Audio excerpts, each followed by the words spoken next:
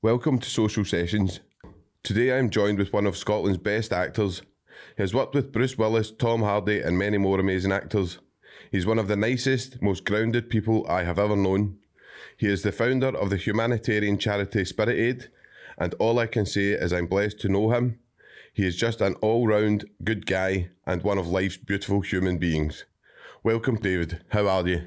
I'm good. Who are you talking about? I don't recognise that guy. I'm good, thanks, Sean. So basically what I'm going to do is just kind of take you back to your childhood, David, just growing up in Glasgow. So you were kind of brought up in Brigton to start with. How was that? Well, I spent the first 2 years of my life on my granny's sofa. So when I was 2, we moved to Bridge. That was in Rockhill.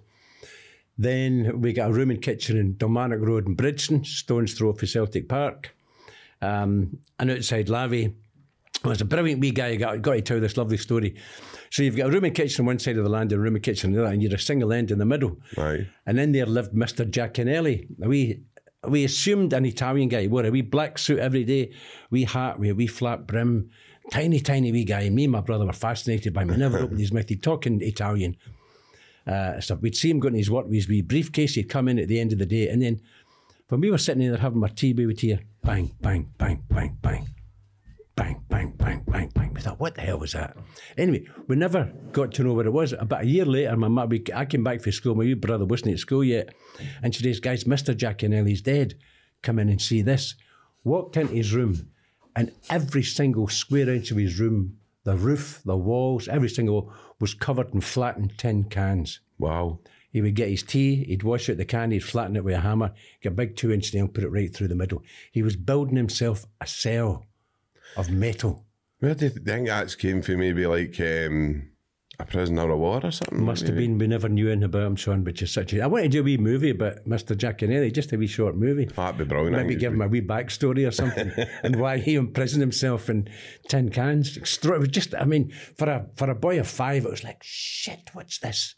Did it look like a prison cell? Was that what it Just looked like a shiny steel box, an aluminium box. You'd taken all the covers off, all the paper and stuff off the tins of beans and soup and stuff.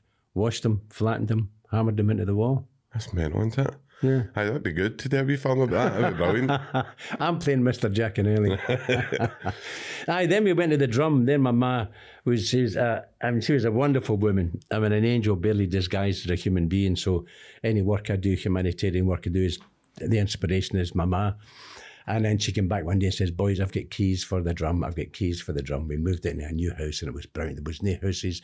Well, there was hardly any houses. There were no roads, no shops, no nothing, just mud and freshly painted. You could smell the plaster. You could smell the distemper. We had an inside lavy. We had an inside coal. What did you call these things you put the coal in? Inside the house, can't I remember? Furnace, no. It was just a cupboard. I was like with a half door that the guys used to tip all the coal in. Aye, like kind of same thing as it was a coal bunker. Like it's a ship. A coal bunker, but it was inside your house. Right. Aye. So, what was that like? Obviously moving, because I know obviously Glasgow was kind of rough all the way through. It's always been a kind of rough city, but so moving from that kind of rough area to Drumchapel, was there a big difference in kind of class with the people there, or? No difference in class. We were all working class, and we'd all been moved out of the aging tenements in the city centre and moved out to the housing schemes, like Castlemilk and Easterhouse and all that, the post-war industrial estates. But it was a wonderland. Aye. We had fields, we had coos, we had sheep, we had wheat fields, we had burns, we had places to play, trees to climb. It was fantastic. We were never in. Never in. Do you think... Fantastic place to grow up. From then until about 10 or 12, it was a great place to grow up. And then trouble began to start. Because in the beginning, people looked after their gardens. My man and dad, they're a wee bit out the back court. They grew tatties, they grew onions, they grew carrots, they grew tomatoes, they grew lettuce and cabbage and everything. My man would say, "Run down and bring us up some tatties for dinner, son." For your tea. It was fresh, just out the ground. Brilliant. But then after about 10 years or something, it just kind of went tits up in a way, which is a shame. Because Drumchapel's obviously kind of a rough area now. And obviously we speak about this, I've spoken about this a few times, but obviously in prison, like there's a lot of people, I've met a lot of people from Drumchapel, but never aimed for like Bears Den or never aimed for Jordan Hill or anything like that. Do you know what I mean, Davey? So obviously, for moving for the kind of drum chat, how did you end up kind of getting into acting and stuff? How did that come about? Well, I failed everything at school. I get kicked out of school at 16, so I packed a little bag and went hitchhiking around Scotland. Then I came back, my dad says, right, you've got to start Monday. He was an electrician in a steel yard up in Possil, steel roofing company. And he said, you got to start Monday. I said, what do you mean you got to start Monday? He said, you start Monday, we need the fucking money. So I started as an apprentice template maker amongst 1,500 men, wage slaves, hard-working, hard-drinking men who were just wage slaves. And I did that for 2 years. And then I walked up, my unconscious took me up the steps. I had to get a bus into town to change and then go out to the drum. I got a bus into town and walked up the steps of the Royal Scottish Academy of Music and Drama. Up there, burst through the registrar's door, and a voice says, I want to be an actor. And I thought, who said that? And I thought, there's only me and the woman behind the desk, and that was it.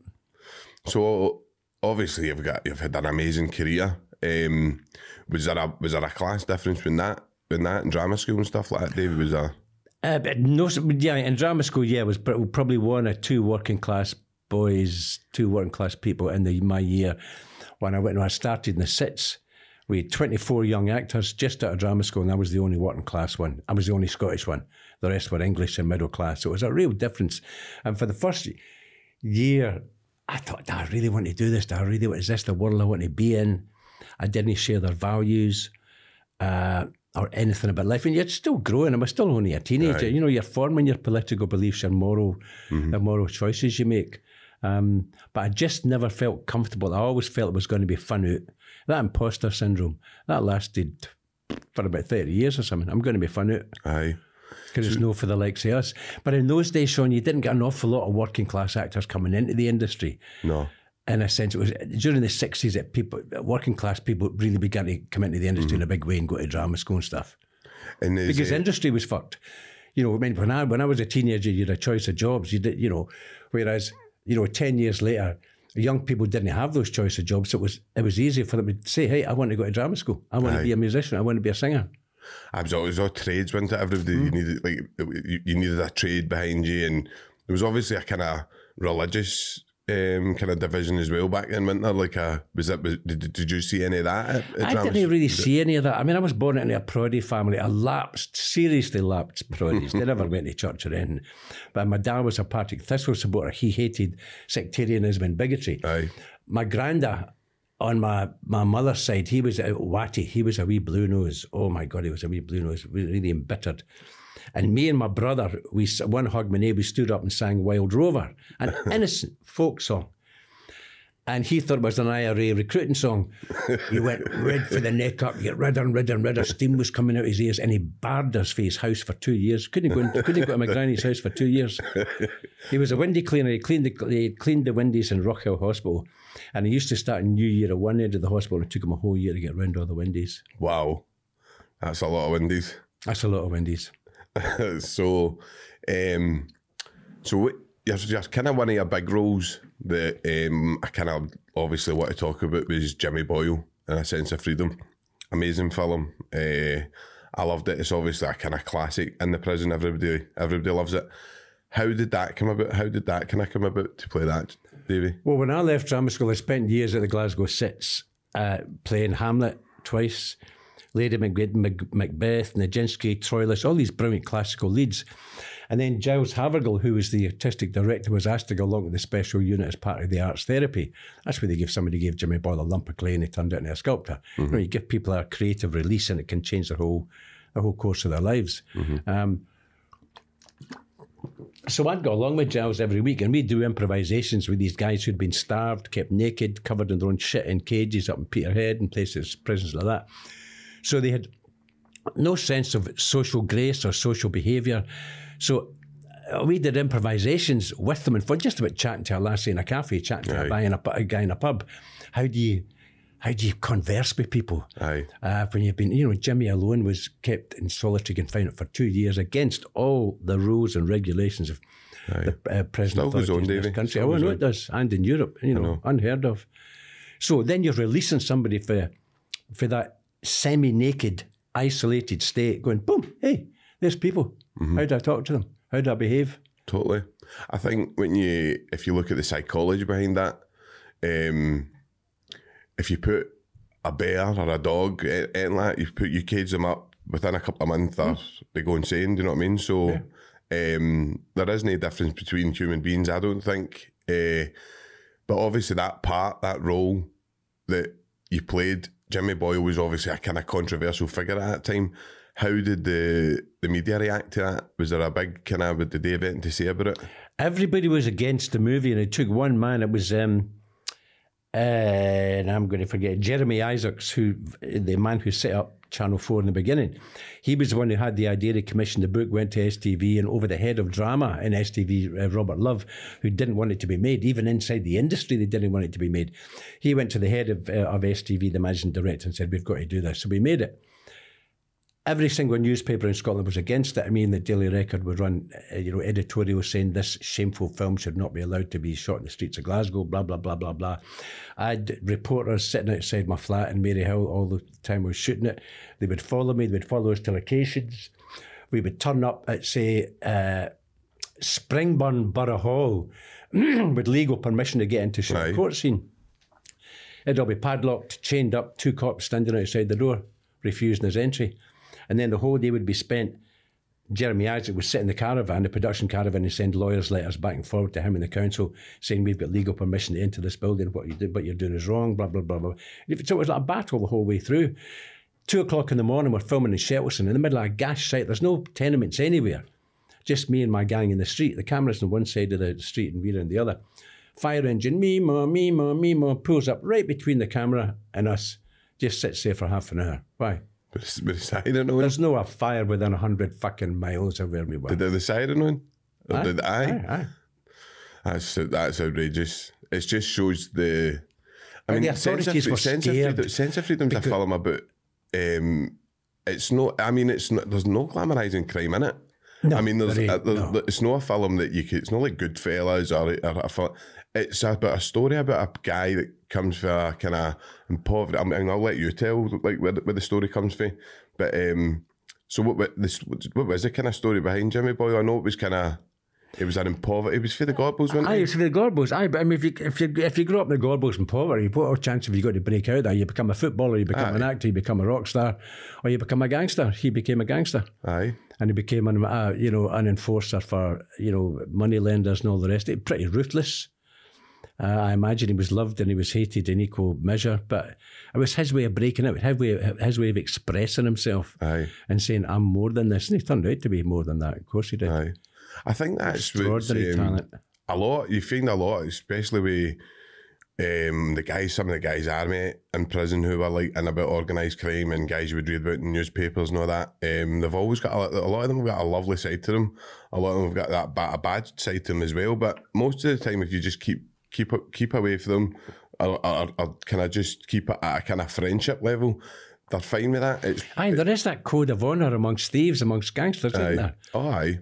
Definitely. And it works, and it's a hard code, it's a good code, it's a moral code. People don't believe it, but there is. But I think Sense of Freedom showed what can happen if you treat somebody like a human being. I think that's what the film shows. Mm-hmm. It shows that if you show, even just let somebody, as you say, express themselves in a different way, more creatively. I think the most important scene in the film is at the end when he's moved to the special unit. They didn't know how to cope with him. He was the most violent prisoner incarcerated in prison in Scotland, and they thought, he's going to kill one of us, or we're going to kill him. What are we going to do? So they created the special unit. And I think the best scene in the film is when the chief nursing officer, wonderful, wonderful man. God, I've forgotten his name. This is going to be terrible of me. Ken Murray. Ken Murray and Jimmy Ball were the two driving forces behind the special unit.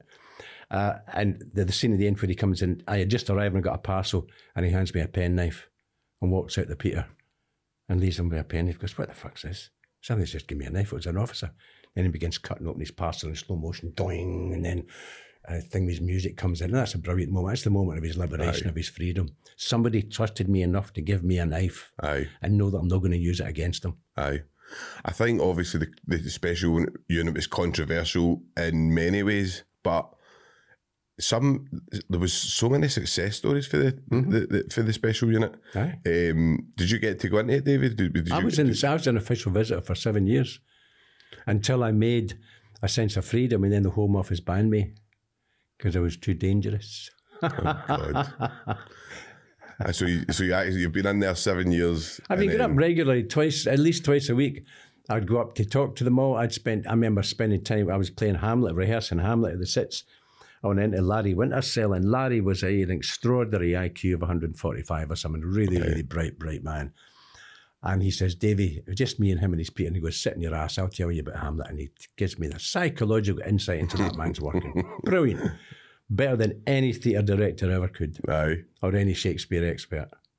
So, obviously, like, looking back and seeing the way the prison system is now, we were talking the other day, I was talking to James Docherty on a podcast the other day, and we were basically saying about bringing a kind of rehabilitation kind of setting to prisons, which probably a special unit kind of is. That should have been done 50 years ago. I know. Sean. I know. Rehabilitation is meant to be part of the penal ethos, isn't it? Aye. Well, if you look at their value system is, you can go on the website and check it. Their value system's like, I can't remember, but it's like integrity, communication, everything that is no, basically. And the way I describe it, and I describe it quite a lot, is prison is like, if you're outside, see, like your social behaviours and your social norms, you need to flip that to realise how toxic prison can be. And violence is celebrated in prison, drug taking celebrated in prison, other aspects that you wouldn't have outside are all celebrated in prison, and there's nobody showing any different. So you're just churning guys out, and some guys are coming out worse. Most of the time, guys are coming out worse now. Aye, the short-term offenders come out worse, I think, for sure. And I think during COVID, obviously, that kind of proved they were able to release X amount of prisoners because of COVID. Because people that were incarcerated, they're released because of obviously the dangers of COVID. So they were able to like half the prison population, like overnight. So they people clearly weren't that much a danger to society, or they wouldn't have been released. So it just shows you like these short-term sentences are kind of nonsense. They don't really make sense, if you know what I mean, like in any way. But obviously taking you back. So what was the best moment you seen then in the special unit, Davey? What was your kind of just men releasing their creativity? I mean, Jimmy became a sculptor. Larry Winters, he wrote poetry, he wrote songs, he played music. They all had a creative outlet. Even two of them, their creative outlet was cooking. Aye. They could go out shopping. Aye. A prison officer bring it back, and they could cook. You know, I remember the famous Gorbal salads. I used to look forward to it. It's a brilliant salad that they made in there every week, and they took great joy in it. And that was their creative outlet. It was cooking for the first time in their lives. I know, it's just showing just people. And the political energy, the political thoughts that were going on, challenging the status quo, questioning all levels of politics was great. I mean, I used to say that I learned more from going in there than they got from me going in. I came back empowered and uplifted by having spent time with them because of what limited resources they had. They were making the most of it. No, an extraordinary place. I think the great sadness was when they closed it down, there was not the political will to keep it going, and there wasn't the money.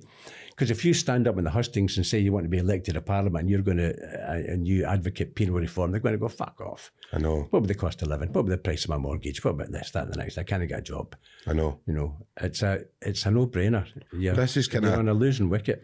This is kind of obviously that this podcast is all about. It's kind of trying to highlight this and kind of try to get that kind of the public kind of back on some sort of kind of level where they can see or even kind of have a wee bit of empathy or a wee bit of compassion for some of the most damaged people that society has. And I know that people deserve to go to prison. I know that. I'm not trying to say people do bad things, and I'm not trying to say, but there's also a huge aspect of background trauma, addiction that is kind of wheeling Where this does forward. all crime come from, Sean? It comes from poverty. I know. That's the bottom line. Totally. If you're poor and you're desperate, you're going to resort to crime. You're going to rob a bank. You're going to hit an old lady over the head or whatever, steal her handbag. That's the reality. Eradicate poverty and you eradicate 99% of crime. Totally.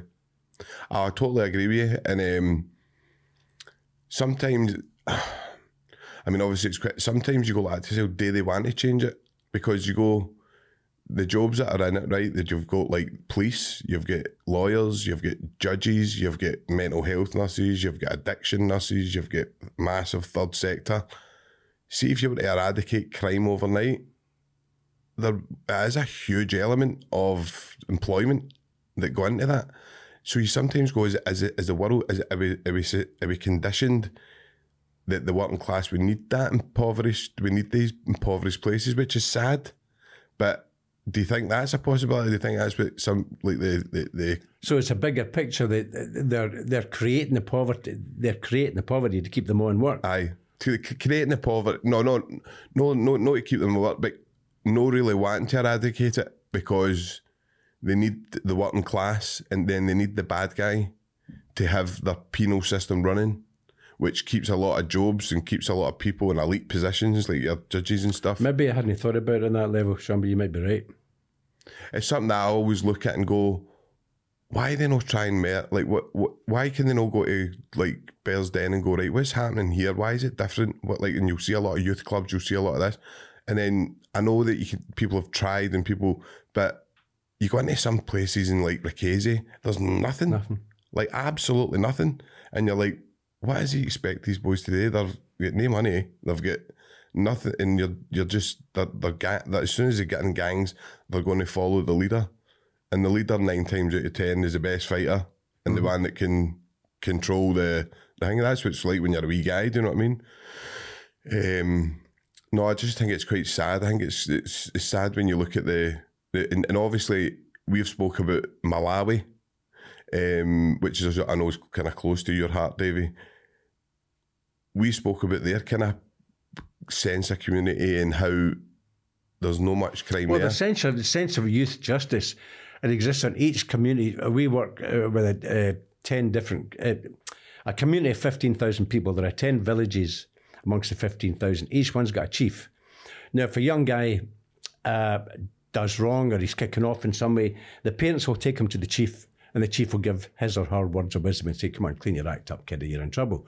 If that doesn't work, they take him and the chief to the senior chief, because there's a senior chief over the 10 villages. Aye. If that doesn't work, they take him to the district chief. If those processes don't work, they then hand the kid over to the cops. Aye.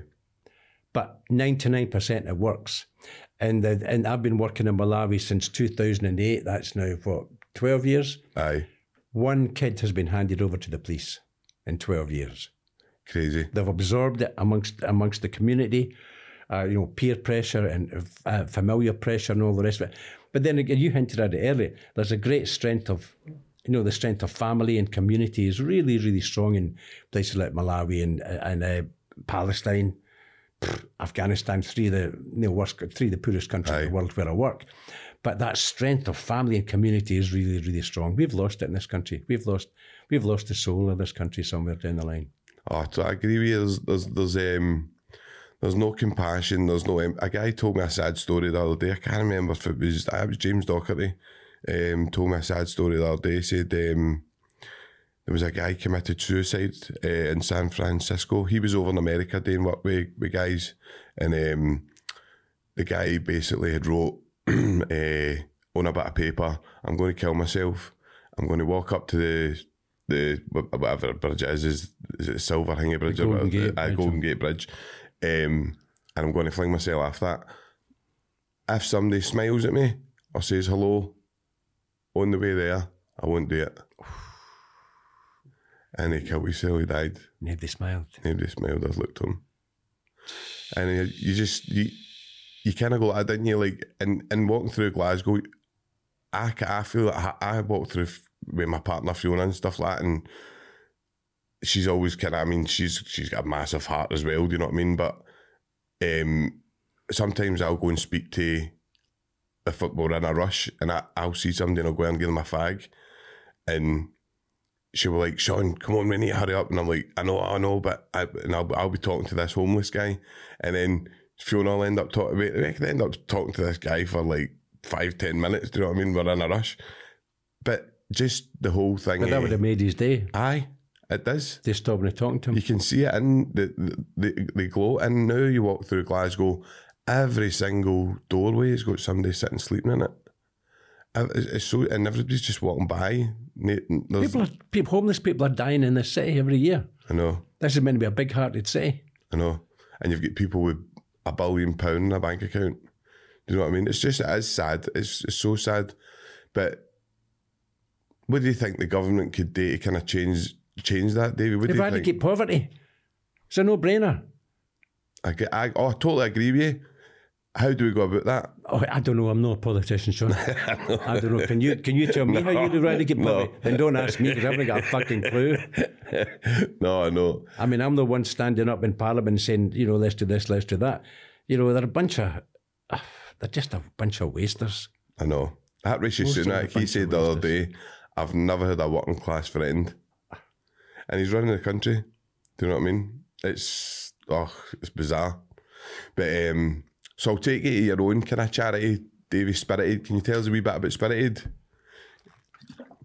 Well, I started it because the world's going to hell in a banana skin, and I think it's incumbent on every single one of us to do what we can to make it a better place. So I started off, we run projects in Scotland, Afghanistan, Palestine and Malawi, feed 2,000 kids a day in Malawi, got a women's training workshop, built a school extension, run 2 mobile clinics in the Hindu Kush Mountains in Afghanistan that look after about 45 isolated communities, prison groups, women's groups, a small school for 200 kids. The school in Malawi, by the way, are graduates. I sat down with the 10 chiefs in 2008 and said, they're just illiterate peasant farmers. If the rains come, they can grow maize and feed their kids. If it doesn't come, or if there's floods or droughts, wherever it goes tits up. So I said, how can we help you improve your human and natural resources in partnership with Spirited? And they said, feed our high school kids. High school in Africa is not compulsory and has to be paid for. Right. You pay £8 a term, maybe it's £36 a year. In a barter economy, they don't have that. So a lot of kids leave and go and work in the tea and coffee plantations for slave labour wages, and that's them for life. I mean, it's a horrific existence. So we started a lunch of maize and beans and vegetables. When we started it, the school roll was about 200 kids. After 2-3 weeks, the school roll went up to 500 because the kids were coming back off the tea plantations. They were getting a meal. They were continuing their education. Now we've got something like 70-odd. The graduates are 70-odd nurses. We've got 20-odd midwives. We've got a midwife manager. We've got engineers. We've got lab technicians. We've got police and army officers. It's been a huge success story, and that costs about £13 per child per year. And you say you're not an amazing human being. No, but listen, David. This is what you've been quite lucky with in life, and this is what we need. We need more people to give back. Aye, the world needs heroes, no arseholes. Aye. I want to print T-shirts saying the world needs heroes, or the world needs heroes, no politicians. One or the other. Aye. Probably make a fortune. We do. We need heroes everywhere. You don't have to go to war-torn countries like Afghanistan or Palestine to work to help folk. You can do that in your own street, your own community. As you say, you and Fiona stop and talk to a homeless person in the street. That's like $1 million to them.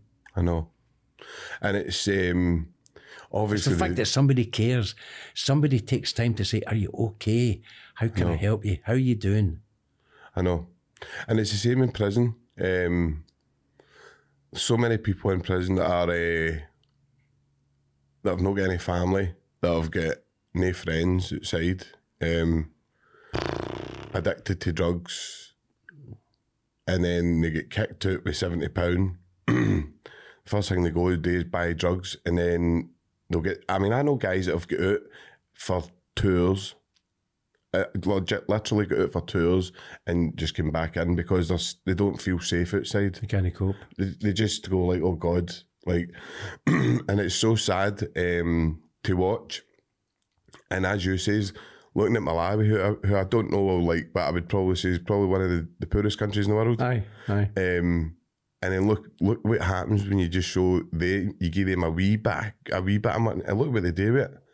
And look at what they have. See them. I mean, that was £13 million, I think, for that cycling thing that's in Glasgow now. 13 million. 13 million. And think what could Spirit do with 13 million? I don't object to that as much as I object to spending £6 billion on huge aircraft carriers that are not built for fisheries protection round our coast, Sean. They're built to generate imperialist wars around the world. So, I mean, you've got one of our aircraft carriers. I mean, we can't afford the aeroplanes to go on them. I mean, isn't that stupid? But and even if we do, we've got to ask the Americans permission to fire them. But each aircraft carrier has more firepower than most of the countries in the world. That's the truth. In that one aircraft carrier, we get two of them. I know. What is it? Now, what do we need them for? I know. Why do we need that firepower that can defeat most countries in the world? Who are we under threat from? I know.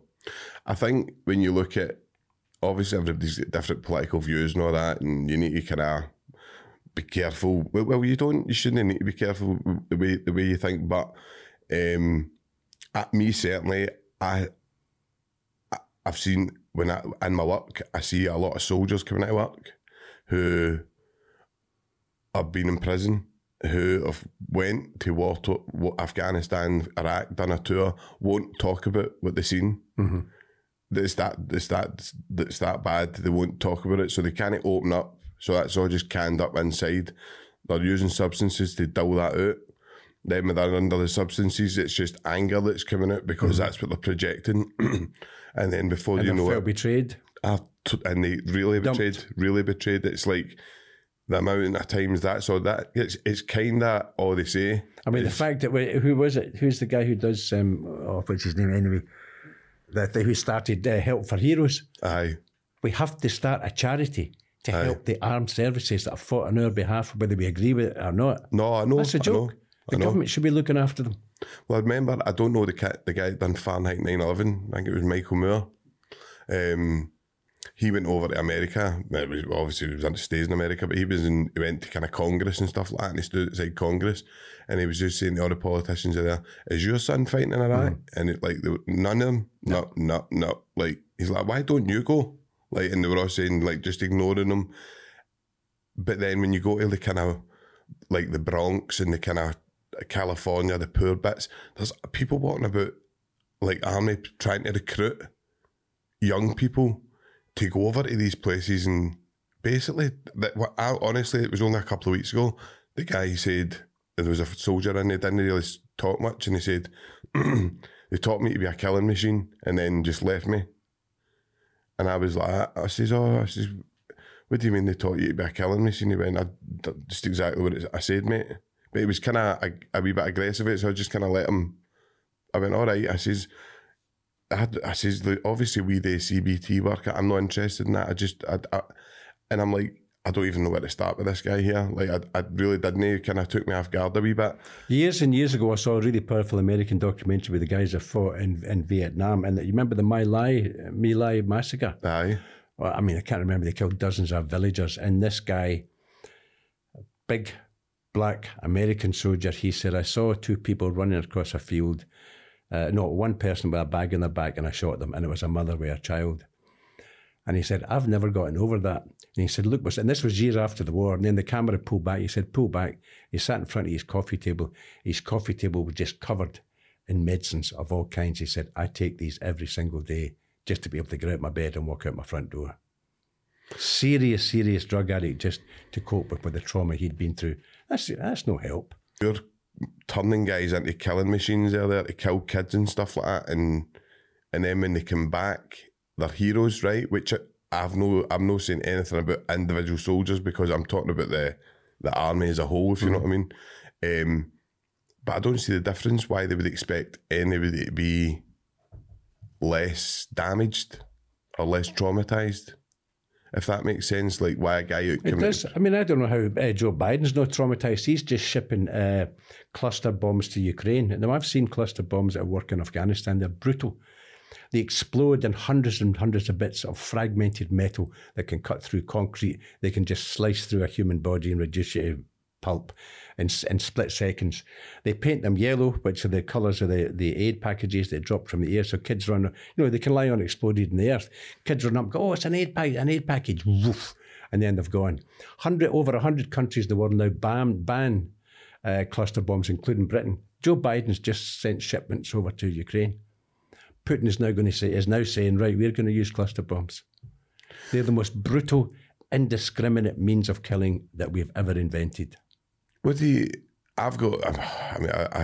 kind of hesitate to go into my political views because I've got a lot of kind of ways of thinking about what's going on in Russia and Ukraine and that, and I just think it's so sad, the whole thing. But they've lost 500,000 men. I know. Russia's lost 300,000. Ukraine's lost 200,000. That's just the soldiers. And that's not civilians. It's like elite people playing Risk or something, like a computer game. It's like, do you know what I mean? The only way it's human life is if they don't recognise the human life that's actually getting torn apart in all stages. And I think somebody told me that in Ukraine now, the guys are getting made to. I'm sure they're getting made to fight, like, and their wives and that are getting shipped out or something, but they're getting made to fight. Oh, the men can't leave the country. They haven't been able to since the beginning. No. They've never been able to leave the country. They have to stay and fight. I mean, it's like, how do you get these people, like, how can you say Tony Blair, right? Like, how can you say, look at some of the people they've put in prison, some of the people that I know that are in prison. I've seen guys getting put in prison. I've seen guys getting 5 years for a £50 bag of heroin, right? But then Tony Blair walks free. Admittedly told us that there was... He lied for 3 years. Him and Bush lied for 3 years. And how many people died in that? Over 1 million? And remember. There's... You should read Neil Mackay's book, The War on Truth. That's the 3 years leading up to the Iraq War, how Blair and Bush lied through their teeth. Aye.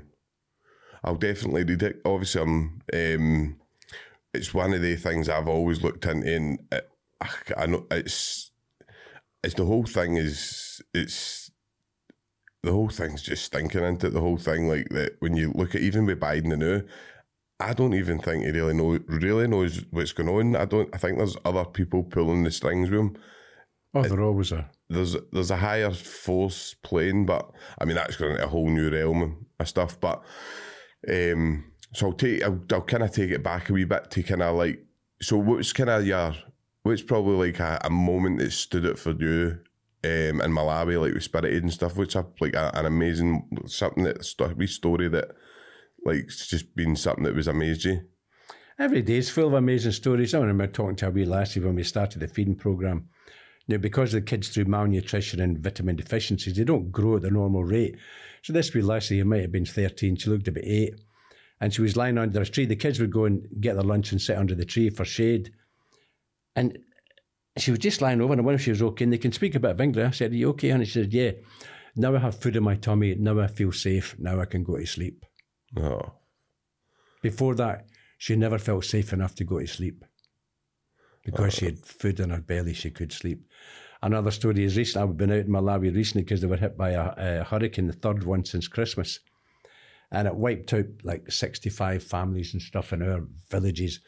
And one young lassie, she was away, she had to board in her high school because they're spaced quite far away from the villages. So a lot of kids have to travel. Aye. They stay in dormitories. She couldn't get back to her village for 3 weeks, got back, found 65, the whole village was wiped out, absolutely wiped out. House had gone, she lost her mother, her father, her brother and her 2 sisters. And she jumped into the raging river and committed suicide. Because there was nothing to live for. Now, people think that's a bit extreme, but in Africa, if you lose your parents, the rest of the community will bring you up. You're adopted by the rest of the community. So you always have people and relatives around you. Aye. Everyone had been wiped out. So she didn't know. Everyone she knew on earth had been wiped out by that storm. So who she turned to? She couldn't go to the next village or the village over the hill. So she thought, my life's over. That's so sad. It's just, But what strikes me, you ask me, it's just their constant dignity in the face of horrific circumstances and the effects of our effect on the climate emergency that's just ripping that country apart. They produce less than 1% of global warming, but they're in the receiving end of all our excess living. But they're humble, they're happy. Am I right in saying that we kind of, I remember I've studied politics for 3 years, right? But I know that I can remember loads of it, but I know there was something that amazed me, that like places like Malawi, America, China, Russia, whoever, UK, we buy their, like, you know, every country gets a kind of a carbon emission like allowance. We buy other countries, then we send them. Keep destroying the planet. Aye. Then we send them all the nuclear waste and all that. We send them, dig up their soil, put it on their soil, and you're just like, China's bought up huge tracts of land in Africa to grow food for the Chinese, not for the Africans. Man, I bet it's off fence staff and everything and stuff. No, really. I mean, you're not going to go in and carve down a field full of wheat or maize or whatever. No. No, but what we could, by the sounds of it, is bring back some of the values that you see in Malawi and stuff and that you talk about. But how do you bring them back, Sean? Somebody will be like, so let's bring them back. Would you buy them off the shelf? No, they have to be engendered from birth. You know, whatever you're born, it's stamped in your arse. You know, poor, working class, whatever. Mm-hmm. We've got to change all that, and it's not a case of just bring it back. It has to be taught. It has to be shown. It has to be examples of how it can work. I would take a couple of generations. I mean, I've got great hope in young people. I've got great faith in the young people of the world that they're going to save this planet and get it back on the track again. But they've got a tough job. But I think for my generation, we're fucked. No, I think, I mean, Lord Turnbull, he done a thing there, and I think it's a great thing what he done, but he basically put a kind of an age ban, it wasn't a ban, it was like a kind of guideline for under 25s. Do not put them in prison. It's a last resort, put them in prison. Mm-hmm. Don't put them in under 25. A lot of people kicking off, oh, that's terrible, blah, blah, I shouldn't have been doing this. But prison is so damaging, so damaging. And I don't know, me and Fiona are really big fans of kind of Gabor Mate. And he actually talks about James Docherty went into it in great detail the other day, but he kind of talks about, right for the womb, right, even if as a fetus, the baby gets stressed. See if it's stressed out parents. So the kind of capitalist kind of way that we're kind of living in, the society we're living in now, everybody's stressed out. Everybody's like, there's so many people just trying to meet ends meet. Mm-hmm. Do you know what I mean? Your wonderful charity is doing stuff at home as well. It's just a sticking plaster. I know. I agree with you. I think this generation, you need to kind of probably write off and hope that what we're teaching the kids and stuff they know is the right stuff that we're kind of going through. But sometimes I think they try and hijack that as well. They hijack the education system and then they start bringing in stuff to try and hang it. But I think that you can go to different platforms now. You can go to kind of the internet and stuff like that for news. I mean, the Daily Record, you're not going to get the news for the Daily Record. They don't tell you anything. I don't think I've seen a positive story in the Daily Record. No, you don't get them. Or the Herald. I mean, you do just read that and you're like, I don't buy them anymore, but you just read them and you're like, it's doom and gloom. It's like poverty, next page murder, next page rape, next page crime rise, next page addiction, and you're like, you end up reading it, you're just like, what's the point? You know what I mean? Like, and I think I sometimes think it's meant to do that. It's meant to kind of bring the mood down, these papers and stuff like that. They don't want us too educated. They exactly. don't want us to get above our station. Exactly. We might ask questions. Aye. It's kind of like in prison when you go to education, and it's just it's so sad to watch some guys to do peer mentoring and stuff like that, and you would go up and some guys would be working through, like, I don't know, like maybe primary 7 first year level stuff, maybe even lower. It would be like just like spell dog, spell cat, like stuff that you would teach kids, do you know what I mean? And they're like struggling, but see, even when you used to show them a wee bit, because obviously they're embarrassed as men, can't do it. So you show them a wee bit of kind of humility and go, no, listen, man, it's... Sean, 20% of the population of this country, most countries, most of the Western countries, 20% of our populations are functionally illiterate. That means they have the reading and writing skills of an 11-year-old. Wow. 20%. The UK? In the UK and the States, right across Europe. Wow. Us in America are the worst. That's actually quite a shocking statistic. A reading and writing skill of an 11-year-old and you're a 35-year-old man or a 65-year-old woman or whatever. That's tough. Oh, definitely. It's really high. It's like a fifth. But well, I'm going to take you into shooters now, Davey, because that's obviously where I got the pleasure to meet you. Working in Addiewell, which was an amazing project.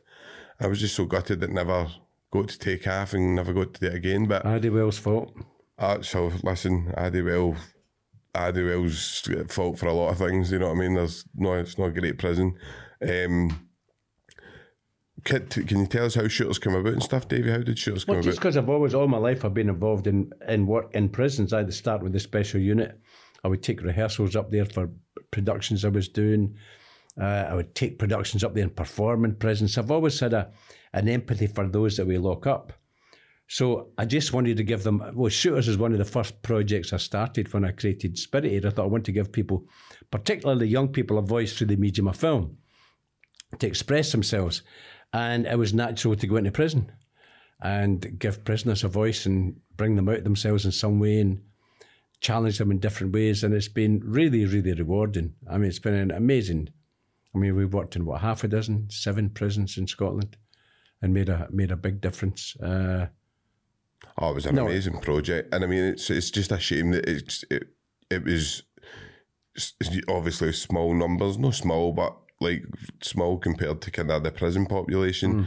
But we were talking the other day about, me and James Dockett were talking about, obviously, how would you go about reforming the prison system, make it smaller units where you can kind of interact with more people. What I seen in Shooters was something that I probably have never seen before. How good yous were at getting people to drop that prison kind of hard man mentality that you kind of get.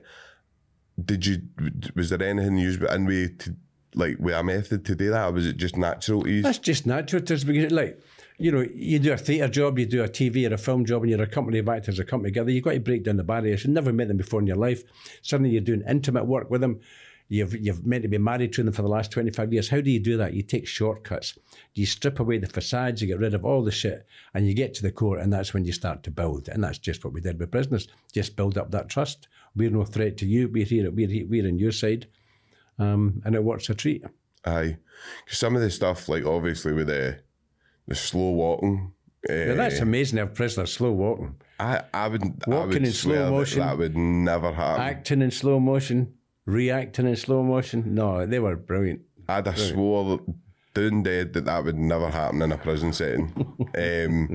But obviously... But young David, now he uses that in rehearsals when he's rehearsing stage plays and stuff. Right. Slow walking. So that's part of his rehearsal process. Is that just to kind of break down so you don't feel stupid? Everybody comes in, everybody's got the stresses and strains of normal life. You come into a rehearsal room, you've got to leave all the shit behind. Aye. You can't bring that in with you. So that's just 2 or 3 minutes at the beginning, or 5 minutes where you just chill. It's like a meditation. It's like a mindfulness. Strip away all the garbage in your head. You're just a human being. There's a human being there. There's a human being there. There's a camera. Let's play. Aye. I know it was an amazing project, and obviously the work that came out was amazing as well. And it was the sad films were that brilliant, we aye. couldn't even we weren't allowed to get it out for whatever reason, and there was a lot of other stuff. But I mean, maybe we can get to show that, and maybe at the end we could get the shooters video and maybe put it on the end. You could get what shooters have got it. Get it, and we could maybe get that. But when we had you obviously in the hall, Davey, right, and that was funny. That was obviously like we had you in the hall, and there was a lot of boys kind of at the start, kind of like obviously like, I would never do that. I would never be involved in the shooters. That's blah blah blah. Just the kind of prison mentality. How quickly did we break that down? Pretty quick. That was half a day. Aye. Half a day, and we had people kind of walking up and going, "Hey, can I get a wee part just on and on the phone and all that?" Remember, Big Dava wanted every part that was going at the end. But again, was there anything? Was that just natural again? Just showing humanity again. So it is literally amazing just to see. It's no rocket science. I know, it isn't. And did you ever get any kind of for the staff? Was there ever any problems with them? Did they give you problems or anything? Only when we wanted to come back again, and they made it impossible for us to come back. Even though your deputy governor stood up at the time, remember the female deputy governor near the tail end of you? Angela. Can't you remember? Halliday. And she stood up and she said, "This is the best work in prisons I have ever seen, and the best creative output in all my years in prison work." I mean, it was a stunning success. But then, and we were scheduled, they wanted us to come back in November due to the request from the prisoners, because they wanted it, and it was your money, was it not? Prisoners' money that was used for it. Aye. So it's the money that you all chip in for special events and stuff. So it was prisoners' money. And they said, "We want shooters back, and we want to do slow walking." They all talked about slow walking. Aye. And it was scheduled for the November. We didn't hear it, and then it got closer and closer and closer. And eventually I wrote them a letter, and I said, "Guys, if we're starting in November, it need to be pretty quick. And I'm dealing here with a lot of freelancers. And if it's not happening in November, they've got to look for other work." "Oh, well, we never said we'd go ahead." I got this terrible letter back from them, and I thought, oh, fuck, there you go. Stopping it. Yep. What do you think the reasons were? No idea. Do you think it was down to, obviously, because I don't know if it was the Daily Record again that wrote something about. I don't think they did. Did they know? No, it wasn't anything to do with publicity. So do you think it was just down to money? That woman with the blonde hair, Angela, who runs the education. Oh, I know who you're talking about. Just make that. There was absolute. I mean, that project, in a way, see if you could get in there 2 or 3 times, you could have probably taught somebody how to do that program. You could have actually taught prisoners how to do that course. Do you know what I mean? And then give the prison that. And obviously, I'd say 2 or 3 times you could have done that, and then you could have had like mentors for shooters that would have been able to kind of run that program within the prison. If it was down to money or whatever, I don't know, but it usually is down to money. There was enough money there for us, Sean, enough money for the second gen. There definitely was. There's always and enough money. particularly Adibwell, which is a better it's private run into it. It's a multi-billion-pound company. It's no, as you say, it's no rocket science, and it's the beauty of seeing, even for me, like people that had been in me 5-6 years, and just seeing them guys just seeing guys doing the slow walking, doing like wee Clyde and stuff like that. Do you know what I mean? Clyde, God rest him. Obviously he's dead now, and I loved wee Clyde, but even guys like Clyde, you're just like, I would never have thought he'd have done that, but he loved it. Absolutely loved it. And I just think it's so sad that there's nothing, it's as if anything good that comes out, but right, and they don't want it again. And I can never understand why. The things that seem to work, they don't want. And then they'll do these courses, which in my eyes, don't do anything, like cog skills, this, whatever you want to call it. Guys are just going up and telling them what they want to hear. They're ticking boxes. Basically, what they know that you're telling lies. You know they're going to then go and tell lies to. So it's like, what is the point? There's nobody there's no reform here at all, no rehabilitation, you're not helping anybody. And then projects like Shooters come in and break barriers down so quickly, and they don't want it. It's bizarre, isn't it? Mm-hmm. So anyway, we'll talk more about we'll spoke about Shooters and stuff like that. Just to kind of talk to you about you and some of the big work you've done, David. What's your kind of best film you've ever done? What's your favourite film? Can you name a best film? No. Jobs are special in different ways. Jobs are special because of the people you work with, the location you're shooting in, the nature of the material, or whatever. I mean, I've just spent 5 days in Newfoundland in Canada, in St. John's, doing a Canadian comedy, a guest in a Canadian comedy series. I loved that. I had a brilliant 6 days. Aye. One of the best weeks of my life. Had a great time. Just loved it. Taboo was great. Sense of Freedom was great. I enjoyed the Fisherman's Friends movies because we're just such a lovely company of actors. I love Boy in the Striped Pajamas because we all became a family. But it was a good message behind that. But theatre is, the Boy in the Striped Pajamas. Brilliant message. Interesting, because I've spoken to a lot of the Jewish community and the survivors of the Holocaust. And they've said, yeah, well, we didn't like it because it put the emphasis on the young Jewish boy and the young Jewish boy and the young German boy. I know the young Jewish boy. I said, but that was a means to bring sympathy for for the issue. But I can understand where they're coming from. No, of course. No, I can see where they're coming from.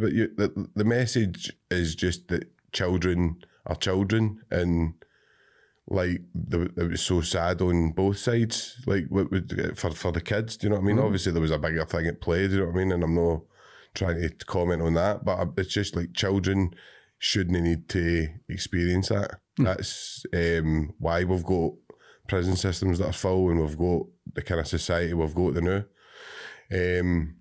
So even like Taboo, playing with like Tom Hardy, one of my favourite actors, what's that like? Just is play like, obviously I know you're used to it, but what's it like just with these guys? Is it just second nature to you, David? But A-listers are a funny breed. I mean, they're a law unto themselves. They've got to live in an ivory tower. They don't really touch normal folk, and they don't really...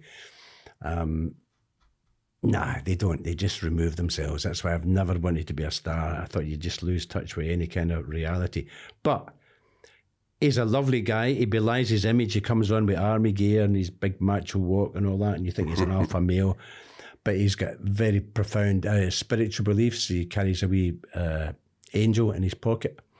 He's a vegetarian, believes in reincarnation, hugs everybody every day. So in a sense, he belies that image he's got. I mean, he's wired. Aye. You know, you can't imagine him sitting in with his wee baby watching, Spotty Dog on telly on a Saturday evening. No, he's driven. So who was I'll give you a quick. Who's the best actor that you think you've worked with? Stephen Graham. Do you know who Stephen Graham is? Is that Stephen Graham, the Liverpool? Aye. Brilliant. Played Al Capone in Boardwalk and that. I love Stephen Graham. Stephen Graham's amazing. Stevie Graham's... He's actually done a lot of prison films, Stephen Graham, and a lot of kind of... He did one written by Jimmy McGovern with... I was in prison. There's just a new one coming out about women. No, he's done some really, really powerful stuff. What was that called? I know when you're... Burnout? No, can't remember. It was quite a sad film, wasn't it? It was a wee guy hung himself, didn't he? A wee guy. Who was it with? I can't remember. With Sean Bean? Was there no Sean Bean in it? Sean Bean was there as well. So obviously, what's your kind of... But to answer that question, before you go on, theatre for me is the best of the best. Aye. There is nothing quite like being on a stage in front of a live audience and you're challenging yourself. Now, last year I did a tour of a one-man show for 2 months. Then I did a brilliant play at the Tron called Cypress Avenue, which is one of the most challenging and important plays written in the last 25, 30 years. Aye. And we're bringing it back to the Pavilion. Now, that's stunning when you've got an audience in the palm of your hand on stage for an hour and a half, 2 hours, and that's nothing like it. Well, that was going to kind of bring me to that, because obviously you've done movies, you've done TV, you've done theatre. So would you say theatre's your kind of your big love then? Would you say that's... Aye. It's the biggest challenge. Any proper actor will tell you theatre is where you belong. Aye. But a lot of actors wouldn't touch about a barge pole. It's too scary. Because if you make a mistake, you need to run with it, don't you? It's like if you can't get caught up in that mistake. If you get it right the next night. Aye. So is it that theatre show you just spoke of? Is that your favourite? That's one of the favourites. I mean, Lady Macbeth, it was brilliant. Nijinsky, a player, did in London with, what was his name? Jude Law. Did it at the Donmar Theatre. It was brilliant. I played his father-in-law. It was a great piece. Stacks of them. I just love being on stage. No, you've done. I mean, obviously, when I was researching, you're trying to kind of look. There's just far too many to even mention. You know what I mean? But there's so much. But when I watched bits and bobs. It was Weir's Way. Oh, the documentaries. Aye. Hayman's Way. Did you get to see one? Get to see how did that? I love doing them. They're brilliant. If you gave me the money to make them for the next 20 years, that's what I'd do. I'd walk around Scotland talking to folk. Aye.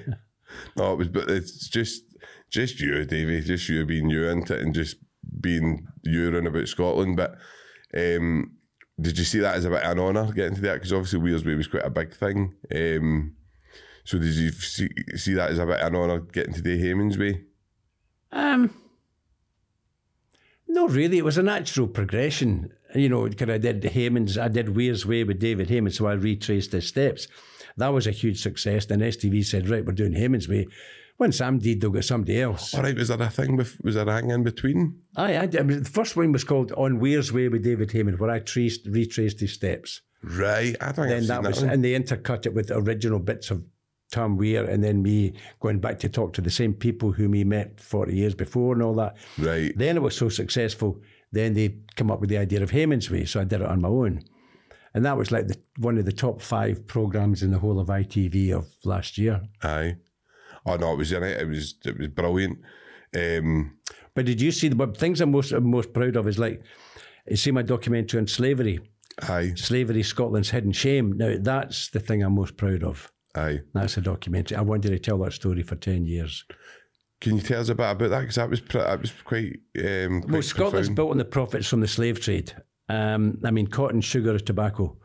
And we blamed Liverpool. We said we were in denial for 200 years. Said, no, it was the English. Liverpool that ran all the slave ships, so did Bristol, London. But what didn't come out was, well, what came out, brought out was the fact that Liverpool was run by Scots families. The Scots ran the slave trade for Liverpool, not for Glasgow. The Scots ran the slave trade from Bristol. We set up the banks, the insurance companies in London that funded the coffee and tea plantations and slave plantations in the Caribbean and the southern states. Glasgow was built on it. Edinburgh is built on it. The Industrial Revolution was financed by the profits from slavery. It's why we have a network rail system across this country. Any landed estate you see with a huge big house built from the profits of slave trade, Glasgow University, you name it. Look at the street names in Glasgow. I know. They're all linked to slavery. It's funny, 2 years ago when Scottish women played the Jamaican women at football in the World Cup or a lead up or whatever. So there were 11 black players and 11 white players on the pitch. Right. They all had Scottish names. Because if you look through the Jamaican phone book, 2/3 of the names are Scottish. Because when slavery was eventually abolished, they wouldn't get their £20 per head compensation unless they named the slaves. They never named them, they just gave them numbers. So they all had to name them. So if my name was Alec Mackenzie, I'd go, right, your name Mackenzie, your name's Toll, your name's Sean, your name's Davy, your name's Fiona. So they were landed with these names. So now you've got all these Jamaicans who've got Scottish names. I swear I've seen like Jamaican, the football team sometimes, and you'll have like Jamaican a guy flag, called the like Saltire Cross. Aye. It's all right. And obviously Jamaica Street. But I've seen guys playing for Jamaica before, and like obviously I can't remember, it's like David Mackay or something, and you're like that's weird. So you can have white people, Scots people walking around Glasgow today whose great grandmother was a black slave and great grandfather was a slaver. That because of how genetics change, they're white today. You can have black people walking around Scotland whose great grandfather was a white slaver and mother was a black slave. So I could retrace. Aye. You could have a black ancestor. Right, you've made me want to go and do that thing now. The tree. I better go back there and see. So any other kind of bits of work, just as we're coming up to the kind of end, Davey, is there any other kind of work that you would like to speak about? Because I know you've done that much. I don't really like to talk about my work. I know. I'd rather talk about Spirit Aid. You're a very humble man. No, it's nothing to do with being humble. Just to do with more important things in life. Aye. Spirit Aid is far more important to me. I mean, I'm doing a series in Liverpool. I'm enjoying it. But hey, it's not going to change the world. No. It's not going to change the quality of anybody's life. No. But that trip I made to Malawi just a couple of months back after the hurricane helped keep thousands of people alive and sustain them and help them rebuild their houses and feed their kids and all that. Is far more important than whatever I do as an actor. So if you get any kind of projects in the pipeline with Spirit Aid that anybody watching can get help with? Or? We've always got projects, but not in the pipeline. It's really difficult. We need about 150 grand a year to sustain the project. Scotland, and we deliver dozens and dozens of food parcels every week. Aye. We turn on people's gas and electricity. We've got about 50 families who won't pay for fuel this winter. They're paid for by the Celtic Foundation and the Weir Group. Aye. Between them, they're paying for it, which is brilliant. We've got an emergency service. Somebody picks up the phone and says, I'm desperate. I can't do this. I can't do that. I can't pay this, pay that. We'll help them. We'll sort them. So where can people find this, Davey? Where can people, just Google Spirit Aid Glasgow? Google Spirit Aid, or we've got a Twitter page. We've got a website, really bad website, because we definitely spend money on it. Now, the thing to do, the difficult bit is raising the money. Spending the money, I've got no problem with. I can spend money in Afghanistan effectively and wisely. I can do the same in Palestine or Malawi. It's just raising the money is really, really tough. Because people have got less disposable income these days. People are being more cautious because of the times we're going through. And you've just got that many people with money who don't care. Yeah, I get more money for Drumchapel than I do for Bearsden, more money for Castlemilk than I do for Newton Mearns. I mean, that's right. Okay. Poor folk look after each other, rich folk look after themselves. That's fascinating. That there would be more money coming out. Altruism, yeah. Because people who are poor know what it's like to be poor. No, I totally get the concept, but it's fascinating that there's more money comes out of working class places than the places that the money actually is, where the money actually is. So is there any kind of other stuff that's kind of close to your heart that you would like to just, obviously coming up to the end, that you would like to talk about? Just anything that's kind of happening, like round about, like even politics, anything that you just kind of want to go out there, Davey? Anything that you're want to talk about? No, I'm staying away from politics. I was heavily involved for a long, long time. But I was a member of the Labour Party up until the mid-1980s, and then they had an amazing annual conference. The rank and file decided to eradicate our weapons of mass destruction. Unilateral nuclear disarmament. This was the height of the Cold War. We were going to set every other country in the world, we were going to renounce our nuclear weapons. It was really, really brave by the membership of the Labour Party, the rank and file. I think it was 1985, 86. The leadership ignored them, went back to Westminster, tore up the resolution and put it in the bin. I just tore up my membership of the Labour Party and put it in the bin. I've never voted for them since. I've never belonged to a political party since. I was very supportive of the SNP in the beginning, in the 90s, when I directed 2-party election broadcasts for them, and I was out in the hustings with Simon and Nicola Sturgeon and stuff, but I've been so disappointed. Ultimately, the SNP have betrayed the people of Scotland nearly as much as the Labour Party did over 50 years in power in this country. There needs to be somebody comes along. We do need saved soon, because the way it's going now, I think even Labour and that are going so far right to try and keep up with vote. I don't know, but it's just there's nobody really that you can vote for that's got that kind of humanitarian liberal outcome in it. There's outlook anymore. There's nobody with that anymore. I don't know, David. It's radical enough, no. And I think it is just, I mean, I always say it's just down to, like, if somebody, I would love to see prison reform, but who's going to vote for an MSP that goes... Nobody. No, I mean, I know. Nobody. Far more. Well, there are things that are far more important to people than prison reform. And you look at energy stuff and that the new, and you talk about energy, and we're told that these energy companies are struggling and blah blah blah, and they're making billions and billions, biggest and billions. profits ever. Aye. And we're all struggling to put. I mean, I'm sure our energy doubled. Do you know And what I we're mean? an energy supplying country. We've got oil, we've got gas. I know. It's a joke. Or so daft, but into it, and just, I know. It's just, yeah, it's so sad. But as I say, it's just getting worse, and you're looking to see these people that just walk about, and you see that in Glasgow constantly. It's like it's just lost souls. As you say, nobody says hello anymore or anything. Like, there's just no sense of community, and I don't know if it's just been broke down bit by bit by bit. I don't know. I mean, you could go on and on about it. But no, that's it, David, for me. Honestly, I'd love to thank you so much for coming on. It's been a pleasure and just an honour to call you a friend.